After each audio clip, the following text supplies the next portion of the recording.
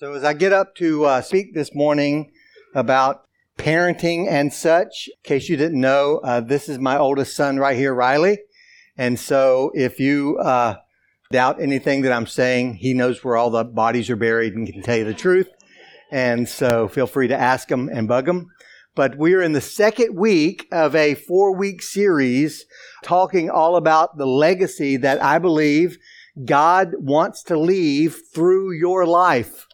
Through a life of faithfulness. Remember, God does not want our deliverance to stop with us.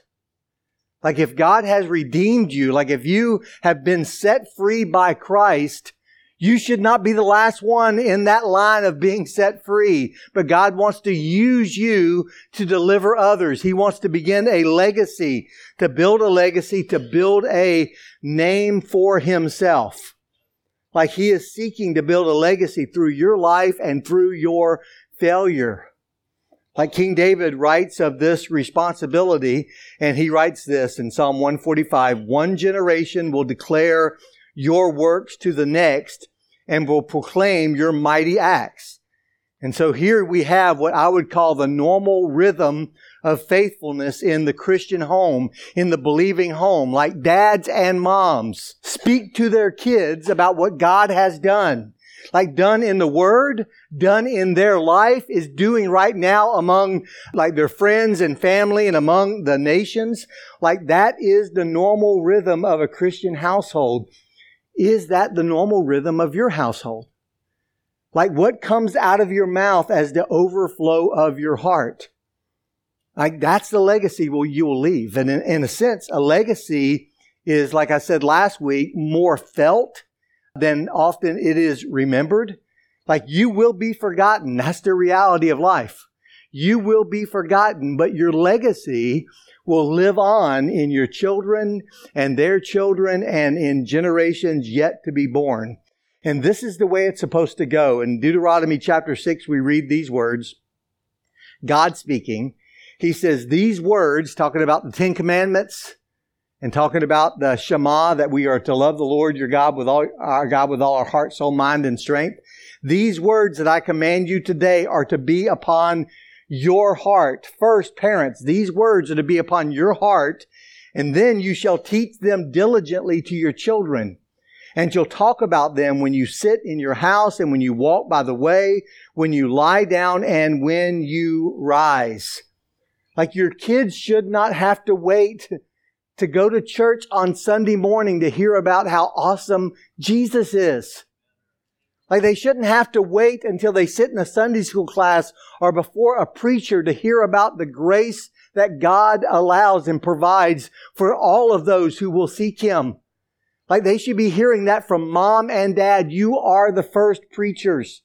You are the first pastors of your children. Like that is the normal rhythm of a Christian home. Paul Tripp writes this. He says, we cannot impress our children with the fame of God's name if we are not impressed with it ourselves. We must be dazzled by God. We cannot give away what we do not have. Church, are you dazzled by God? Like, do you find grace just absolutely amazing? Understand, if you don't, the fault lies with you. Like, if you are not dazzled by God, it's not God's fault. If you are not amazed by grace, that's not the fault of grace. You're missing something. Like we should be in absolute awe that God would love us and send His Son to die for us. That He still wants us after our countless failures. Like we should be thanking God every moment of every day. We should be dazzled, and our kids should see it, because our families are their first school of theology. Like they're learning about God from us, about Christ from us, about grace from us, about the importance of the cross, about the value of the Scripture by how we value it. Like the ways of God cannot simply be concepts in our home or ideas. Like they need to be our very reason for living. Dads here, dads especially, like what's your thing? Like everybody has one. Like the thing that kind of identifies you. The thing that represents like the overflow of your heart when your mouth speaks. Like what animates your life, what gives direction to everything else. That thing should be God alone. Like we need to love God. We need to love our kids, and we need to love God in front of our kids. Why? Like what are we hoping for? What do we long in our hearts to see happen in our children? Like what do we hope to see produced by God in the lives of our kids? Like we said last week, our hope is that our children will live not unto themselves, but unto Christ. Guys, that should be the longing of your heart. Like we need to start with the end in mind, and that's the end we long for. Like that our kids surpass us spiritually, that our kids get it. They connect the dots between what we say, what we do, and who God truly is. Like we should long in our hearts that our children and our grandchildren would say, I want their God to be my God, and their ways to be my ways. In 2 Corinthians 5:15, we read that He, Jesus, died for all, that those who live should no longer live for themselves. That is the default rhythm of our lives. Like we are born selfish, born sinners, born where the focus of our attention and our greatest passion is for us. But Christ came and died that we would no longer live for ourselves, but for Him who died for them and was raised again. That's the new rhythm that Christ wants to work in each one of our lives. You see this in the life of Hannah in 1 Samuel chapter 1. Hannah prays this prayer, "O Lord, if you will give me a son, I will give him back to you. He will be yours for his entire lifetime." Christians, like, is that your heart? Moms and dads, is that your heart? Because I got to tell you, that's the longing of my heart. It's the longing of my heart that my kids and their kids and the generations to come would build on what we have started and surpass us spiritually. Oh God, if you will give me children, I will give them back to you, and they will be yours all of their lives. That should be our pledge. It should be our hope. It should be our prayer of every Christian parent. Like, that's what faithfulness looks like. And remember, Christian parenting is all about faithfulness. We can't guarantee the results. We can't rob God of His glory. And if we're faithful, we can't carry the load of guilt. No guilt, no glory, no guarantees. So what do we do? What does faithfulness look like? Well, for the Christ-centered parents, it looks like this. Christ-centered parents communicate through the normal rhythms of life that God's approval matters most. Like, we communicate in how we live and what we say and what we do and what we value, where we spend our time, the standards that we set in our home, that the pleasure of God is the supreme value in our family. Now, is that how most families operate? Like even Christian families? Of course not. Sadly, they do not. But that is the target we should be aiming at, so that if we fail, and we will often, if we fail, we will fail in that direction.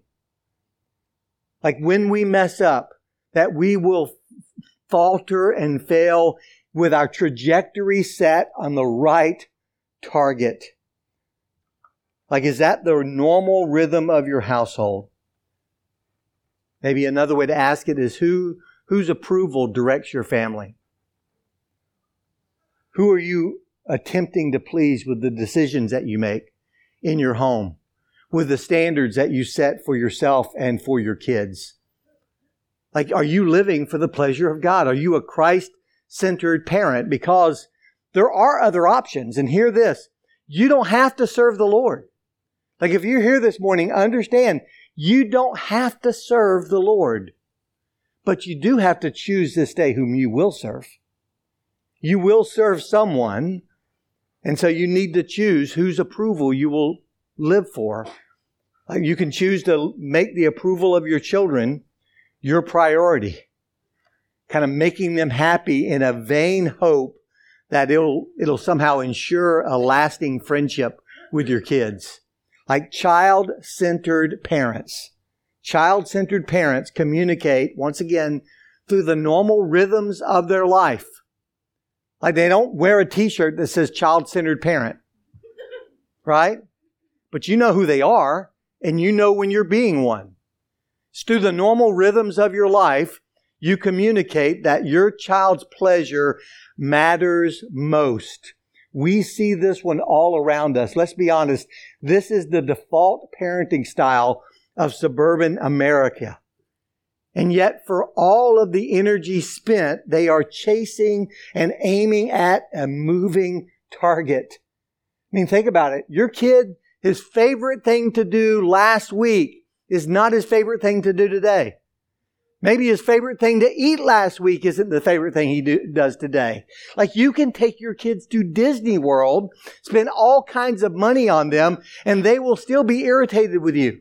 I mean, that's just reality. You can take your kids on the most elaborate vacation, fly them across the ocean, and they'll be like, I didn't get enough sleep, whining about it as they tour like some of the greatest places in the world, because they're little sinners just like you.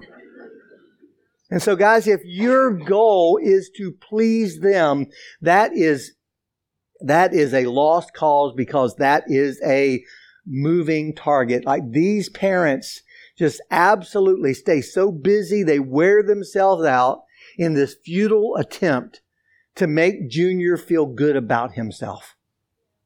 I remember 30 years ago, almost 30 years ago now, Amy and I took a parenting class. It was a small group at Hill Country Bible Church of Austin. We went through a new book that they were kind of just considering using church-wide that really specifically addressed the failure of child-centered parenting. And it helped us identify all the dangers of child-centered parenting. However, one thing it didn't do is give us a good enough alternative. Like, understand, reacting against a parenting style, reacting against child-centered parenting is not enough. Like, because the opposite of child-centered parenting is not Christ-centered parenting. Like, it's not like there's only two options. And if I'm not a child-centered parenting, then my kids are going to be awesome and it's going to be a godly home. No, the opposite of child-centered parenting is me-centered parenting. Like, me-centered parents communicate through the normal rhythms of their life that their own pleasure is what matters most. And here's another one that's very, very common. It hits all age groups of parents, but older parents I have seen seem to be even especially more susceptible to this one. Older parents who are kind of worn down by time, worn down by a pattern of child-centered parenting, kind of get to that point where they're just tired. They throw up their hands and they say, what about me? What about my wants? What about my needs? When's my time going to get here, right? What about my happiness? And maybe your kids have been the center of everything for the first 15 years of their life, and they have worn their parents slap out. And their parents are like, okay, it's my time now. Now, guys, that happens a lot to older parents, but even though, like I said, older parents are markedly vulnerable, any age group can be a me-centered parent, because after all, once again, this is the default rhythm of our lives.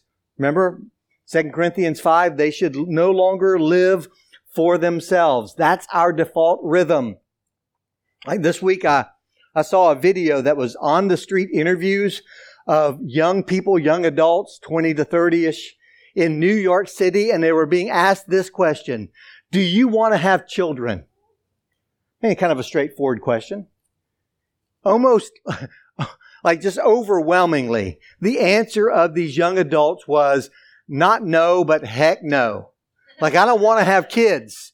And the reason they didn't want to have kids is kids are a bother. Kids are expensive. Kids wear you out. Kids take away your freedom. Kids take the attention off of you. Like, their answers for not wanting to have kids were all incredibly selfish. And of course, they would throw in there climate change. It's not climate change. Like, it's expensive. That's the problem. It wears you out. You won't sleep at night. That's really the issue. And so most of the answers were no, but even the ones that were yes, like the people who answered yes kind of described the children they wanted to have as if it was like a fashion accessory. Kids are so cute. I just love their cheeks, their chubby little legs. They're just so beautiful. I just want to have one. And I thought, man, how sad is this? In fact, I thought, is this the last gasp of a dying civilization? Like, when we start thinking that we don't want kids, or if we do, we want them because they make us look good. Like, that is just ridiculous. So what's it going to be? Child-centered parenting? Or me-centered parenting? Well, there's one more option, right? That's very popular today. And here it is. It combines the worst aspects of child-centered parenting and me-centered parenting, and it's even more of a moving target than either of those. It's culture-centered parenting. Culture-centered parents communicate, once again, through the normal rhythms of their life, that the approval of the world is what matters most. Hear this. This is really just fear-based parenting raised to the level of psychosis. Like, culture-centered parents have this obsession with winning the approval of an ever-changing culture. Like, it's a preoccupation with multiplying the likes of people that you don't like. That's what's so crazy about it. I mean, you're trying to win the approval of people you don't even know, and if you knew them, you would not want to hang out with them. Like, that's a culture-centered parent. Like, they truly wear their children as a fashion accessory that just so happens to match whatever the newest fad or style of culture is at that moment. And so, guys, before you get completely discouraged, before you start thinking, if that's the state of the world and the state of my heart, like, if I'm my biggest problem and then my culture is aligned against me, how can you stand firm in your parenting in a world that is this messed up? This is a good time to remind you that failure never gets the final word. Your failure never gets the final word. God does. It is never too late to change your pattern of parenting, the rhythms of your parenting. Like, you've seen God, I hope you've seen God prove this principle true in your own life over and over and over again. Like, God makes this possible through the rhythms of repentance and confession. Like, when you recognize as a parent that you've blown it, you don't have to stay in that condition. Like, you can repent of that and confess it to God and confess it to your kids. Like we have said for years, when we mess up, we fess up.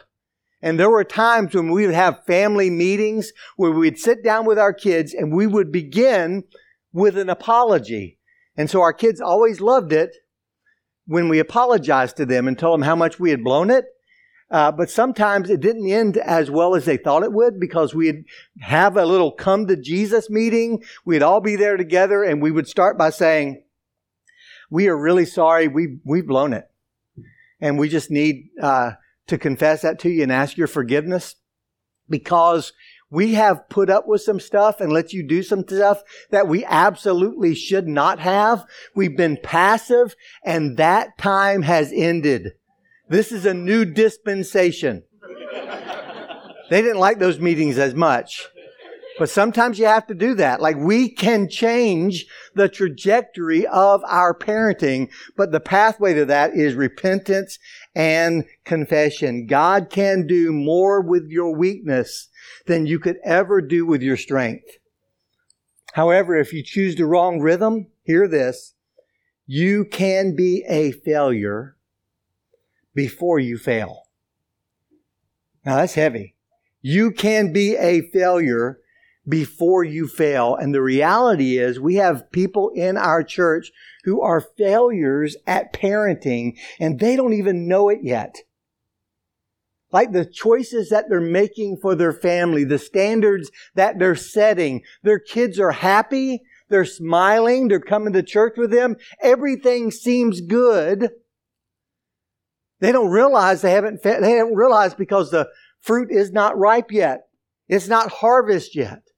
But we can be failures before we fail if we set our lives on the wrong trajectory. And so in our time remaining, I want to look at one illustration from the book of 1 Samuel that illustrates this principle that you can fail before, you can be a failure before you fail. And so turn in your Bibles to 1 Samuel chapter 2.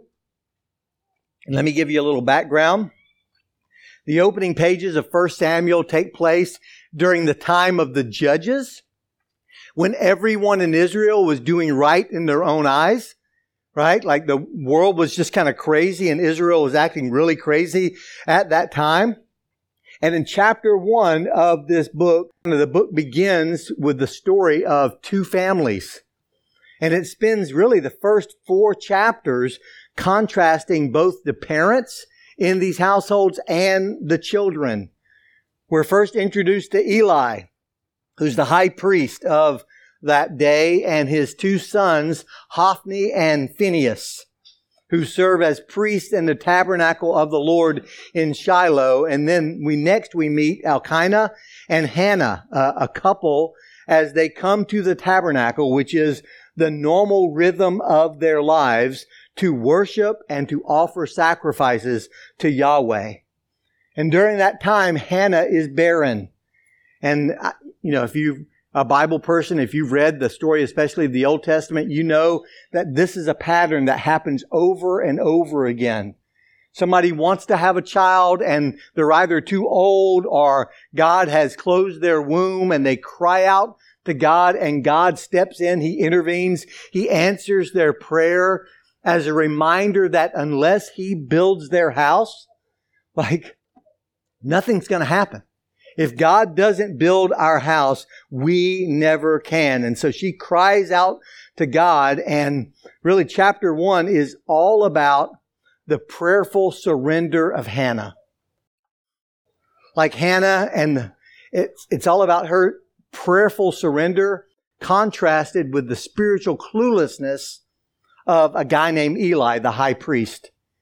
Like you have this opening scene where Hannah comes and she goes to the tabernacle and falls to her knees and begins to weep and cries out to God in her distress. God, if you will just give me a son, if you will give me a son, I swear I'll give him back to you.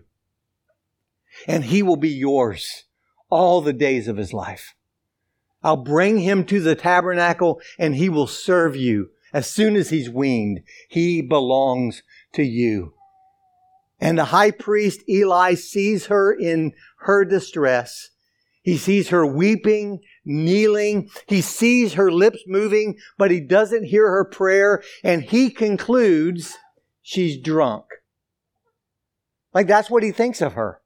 Because that happens all the time, right? Drunk ladies come to church and pray. That's a normal thing. Maybe it was in that day.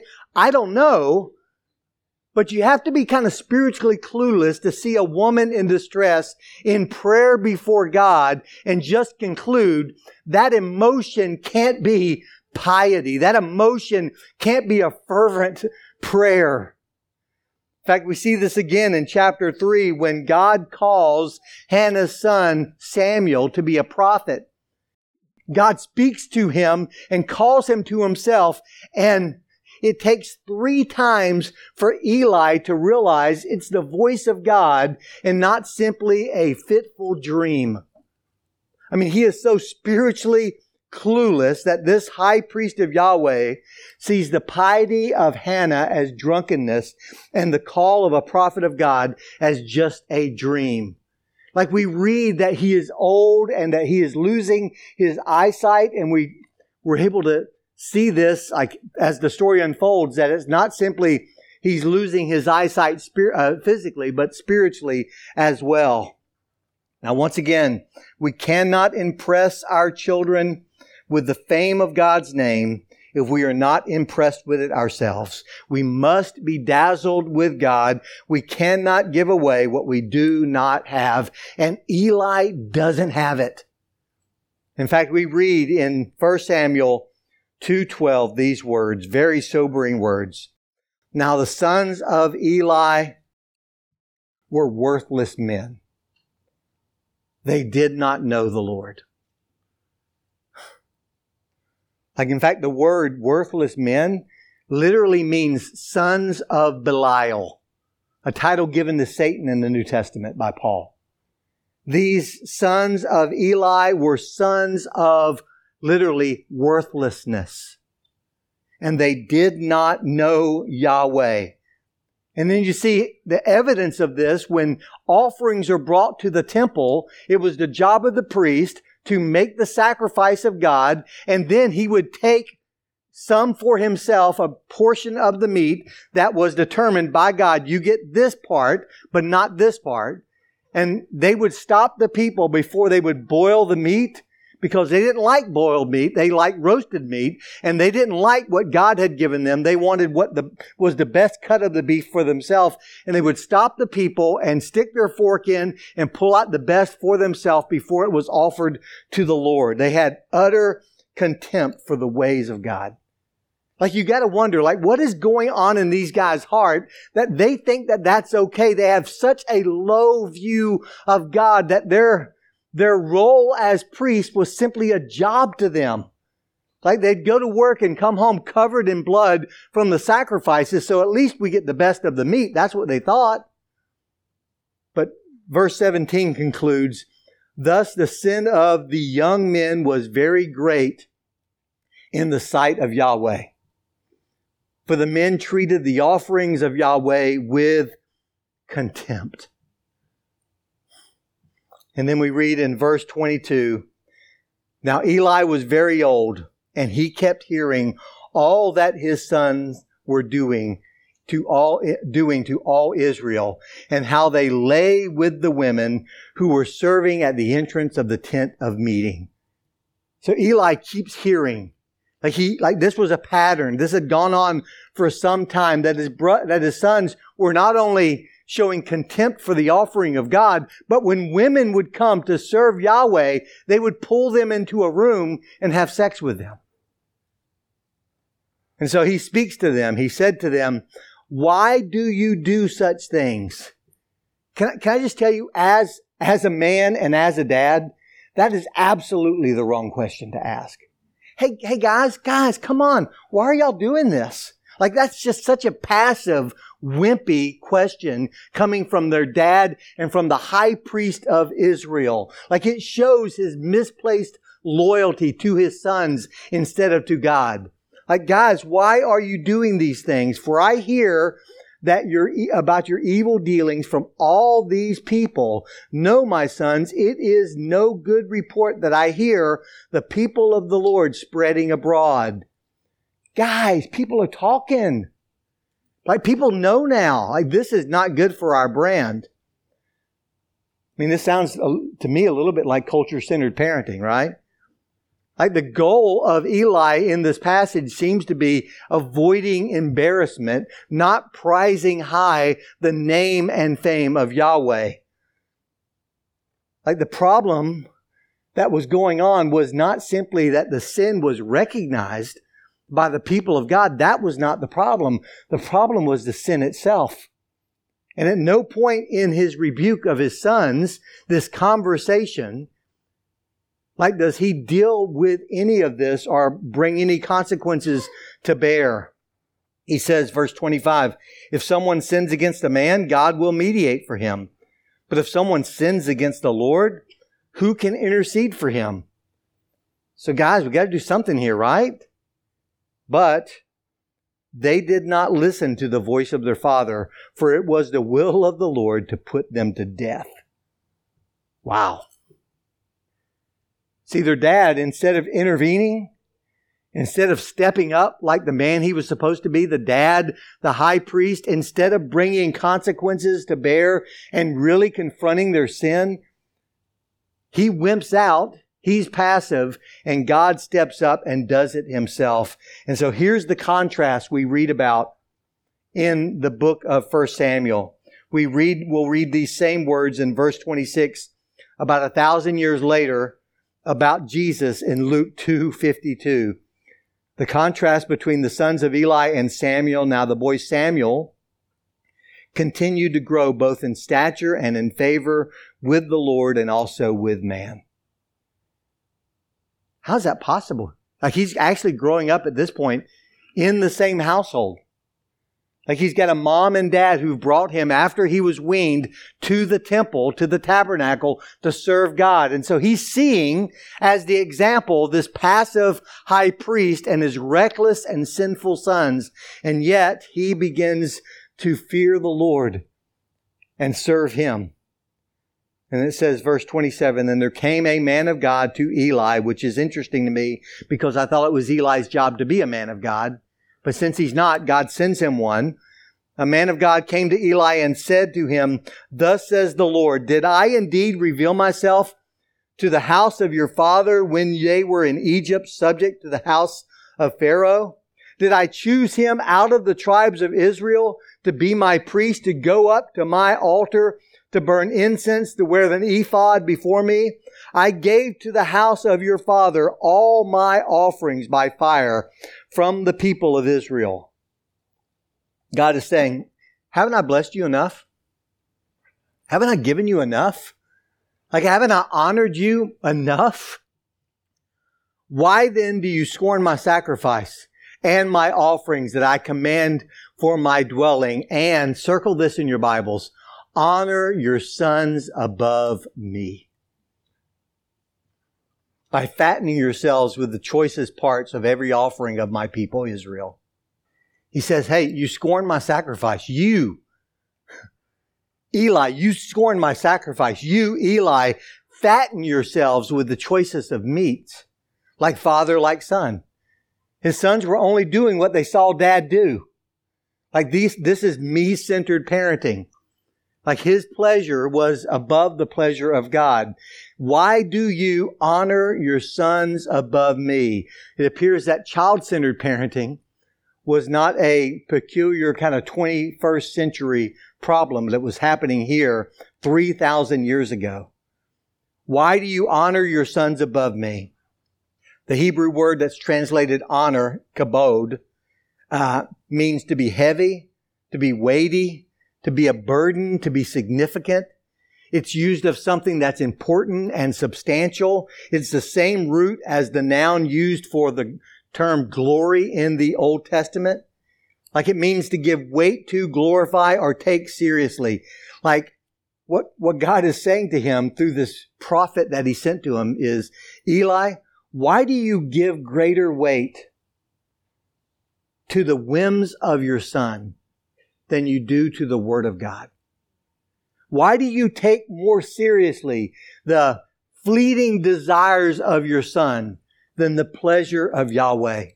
Therefore, the Lord, the God of Israel, declares, I promise that your house and the house of your father should go on and go in and out before me forever. But now the Lord declares, far be it from me. For those who honor me, I will honor. And those who despise me shall be lightly esteemed. God says, listen, those who take me seriously, I'll take seriously. But those who disregard me, I will disregard. Those who despise me, I will despise. In fact, later in chapter 3, when the word of the Lord comes to Samuel, He gives his first prophetic message to his father, to Eli, the high priest, to confirm that God's judgment on the whole house of Eli is about to fall. And the evidence of this will be that his sons both die in the very same day. And Eli simply responds upon hearing this, "It is the Lord. Let him do what seems good to him." Can I just tell you, as a dad, that is a terrible response. Like if God speaks to you and says, judgment is about to fall on your household because of your sin and the sin of your children, that is a call to brokenness. It's a call to repentance and confession.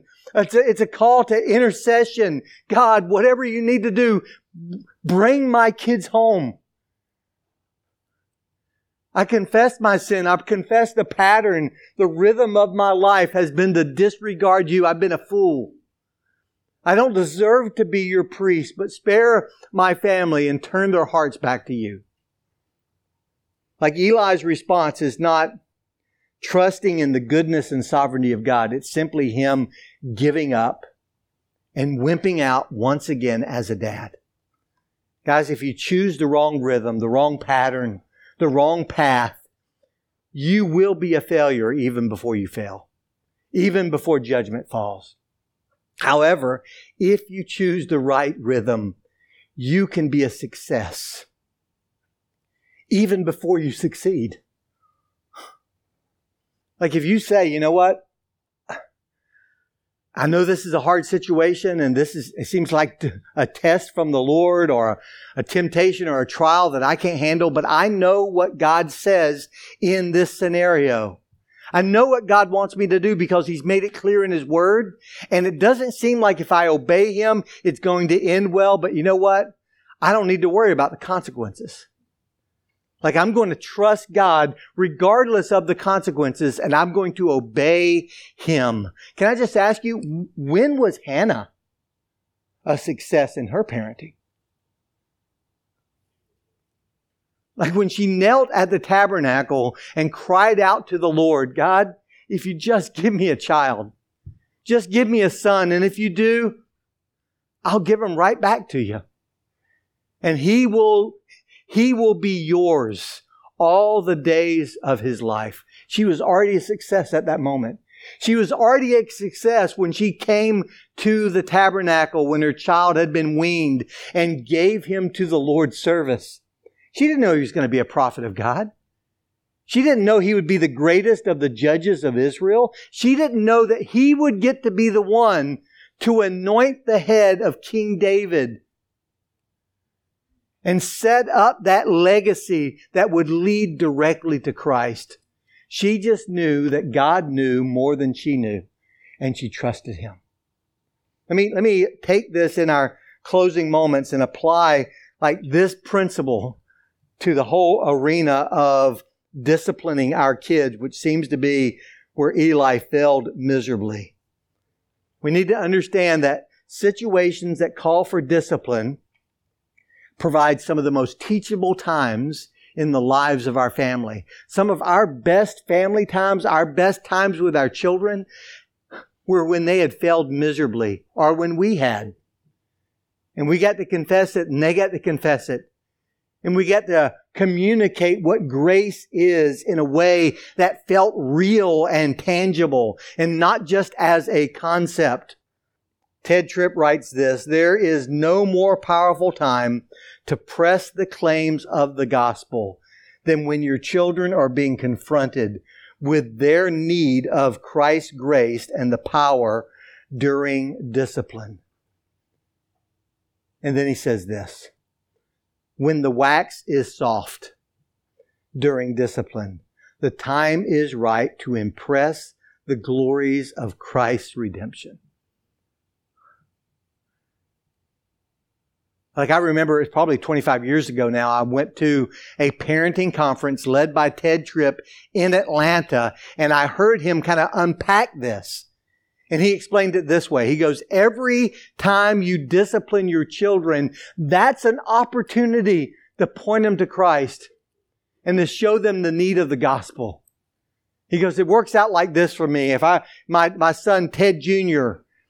does something that's rebellious or terrible or just childish and stupid, whatever, I'll sit down with him in that moment of discipline and I'll say something along the lines of, hey buddy, do you ever feel like you can't win for losing? Like you know the right thing to do. Like it's in your heart and mind. You know, all I have to do is say yes to this or do this right thing. And yet you repeatedly fail to do not just the right thing, but you end up doing just the wrong thing.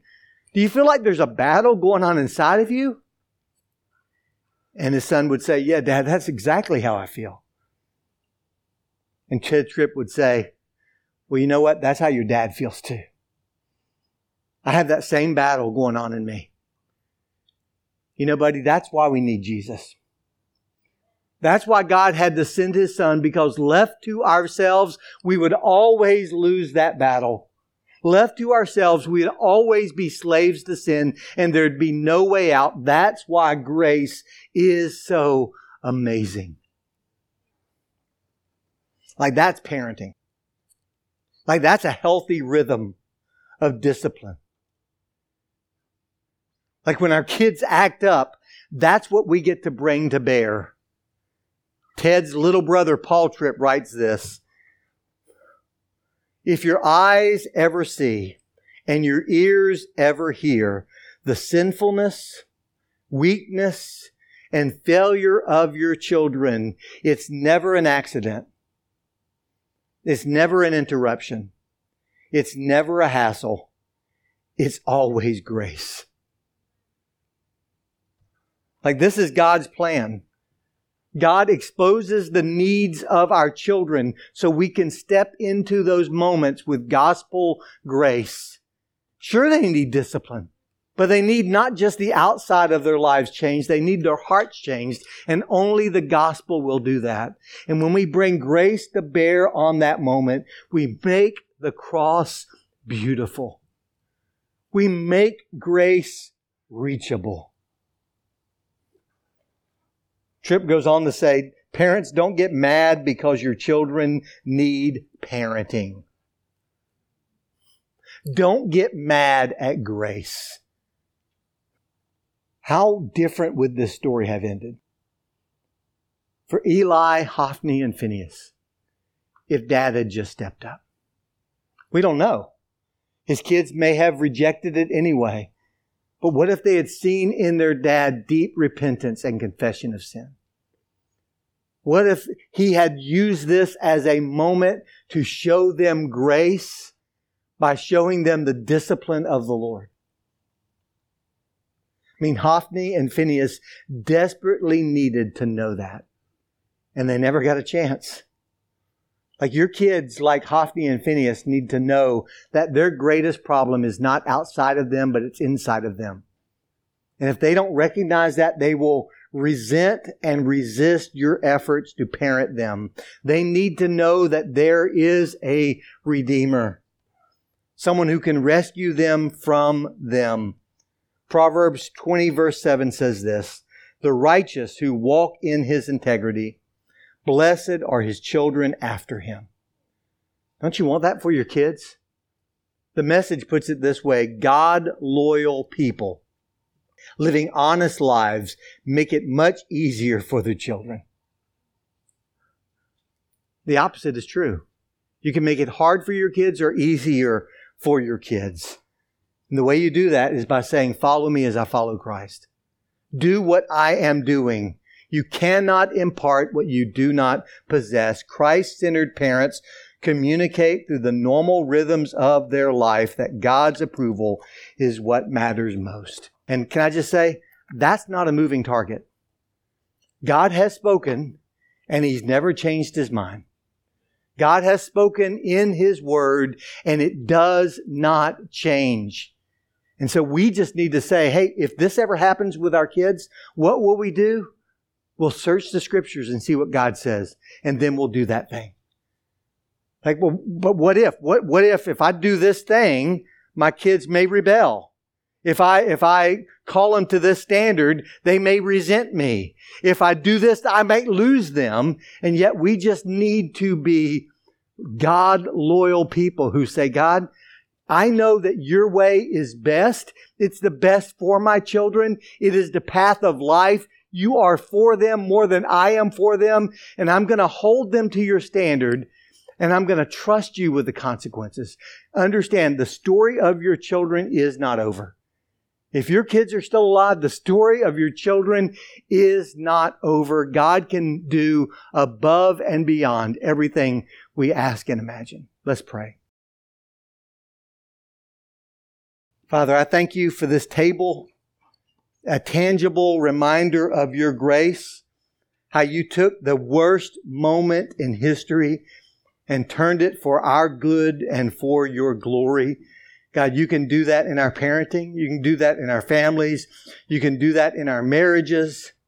Regardless of what has happened in the past, today can be the first day of obeying you and trusting you with all the consequences. And so, Lord, I pray as we come to this table that we would remember that on the cross, Jesus bore our failures. He bore our sin. He bore our rebellion so that we would no longer live unto ourselves, but unto Him who died in our place and rose again. We thank you for that grace. In Jesus' name, amen.